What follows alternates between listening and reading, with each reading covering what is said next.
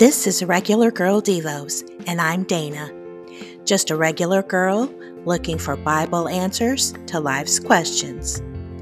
Welcome to the Choosing Peace series. In these next 7 episodes, I will guide you along a path of peace as we follow God's promises.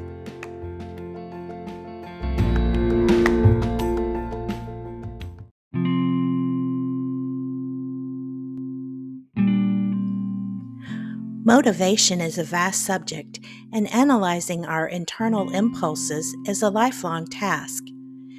Are we motivated by encouragement or negative circumstances? Is it part of our mental makeup, or is it learned? Is our behavior motivated by past experiences, societal pressures, and worldly desires? How do these compare to God's promises? My childhood experiences taught me strong independence. Look out for number 1. Take care of yourself because no one else will. Theologian Dallas Willard explains the challenge with this way of thinking. Those who depend on themselves with their own abilities are unwilling to let go of themselves and trust God. They are unable to say, "I don't have to dominate. I don't need to have my way." Such are the truly miserable. Such are those who lose their souls in pursuit of the things that are set before them by the inclinations that are in the world, the lust of the flesh, the lust of the eyes, and the pride of life. Eventually, the problems of living this way will pile up on us. Don't misunderstand. It is not bad to want to be successful and enjoy the comforts of life. God, in all His sufficiency, wants these things for us. He didn't create this beautiful, plentiful world to withhold it from us. The key is understanding the basis of our choices and our behaviors in pursuing them. For example, what drives us to overwork at the expense of spending time with our family?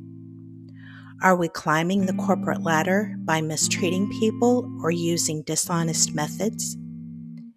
Do we manipulate others to get our way? Are we insensitive to others and promoting ourselves? Are our decisions driven by the need to control? In contrast, are we willing to do honest work and enjoy the fulfillment of our desires in a godly way? Can we have confidence in God's timing? The difference between godly and worldly decisions and actions is all about our attitude toward and our trust in God. Paul explains in Galatians 5:13 through 26. "For you have been called to live in freedom, my brothers and sisters, but don't use your freedom to satisfy your sinful nature. Instead, use your freedom to serve one another in love. For the whole law can be summed up in this one command: love your neighbor as yourself. But if you are always biting and devouring one another, watch out. Beware of destroying one another. So I say, let the Holy Spirit guide your lives. Then you won't be doing what your sinful nature craves. The sinful nature wants to do evil, which is just the opposite of what the Spirit wants. And the Spirit gives us desires that are the opposite of what the sinful nature desires. These two forces are constantly fighting each other, so you are not free to carry out your good intentions. But when you are directed by the Spirit, you are not under obligation to the law of Moses. When you follow the desires of your sinful nature, the results are very clear: sexual immorality, impurity, lustful pleasures, idolatry, sorcery, hostility, quarreling, jealousy, outbursts of anger, selfish ambition, dissension, division, envy, drunkenness, wild parties, and other sins like these. Let me tell you again, as I have before, that anyone living with that sort of life will not inherit the kingdom of God. But the Holy Spirit produces this kind of fruit in our lives: love, joy, peace, patience, kindness, goodness, faithfulness, gentleness, and self-control.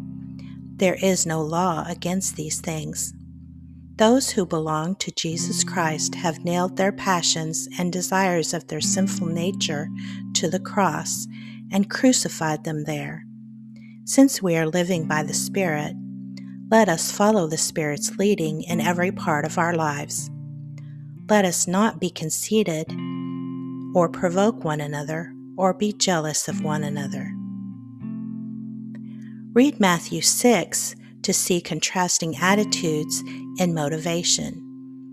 Matthew asks if we are acting to impress others or draw attention to ourselves, or are we acting out of our godly gifts and seeking the rewards of His provision and inner peace? Is what we are doing a show or sincere? At the heart of it all, are we promoting a godly way of life or ourselves? Remain in God's love, in His peace. Live in godly motivation. Believe in His promises. In these ways, we will have the strength and resources we need to experience a life in all fullness, beyond what we can understand or achieve on our own. Ephesians 3:16-19 says, I pray that from His glorious, unlimited resources, He will empower you with inner strength through His Spirit. Then Christ will make His home in your hearts as you trust in Him. Your roots will grow down into God's love and keep you strong. And may you have the power to understand, as all people should, how wide, how long, how high, how deep is His love. May you experience the love of Christ, though it is too great to understand fully. Then you will be made complete with all the fullness of life and power that comes from God.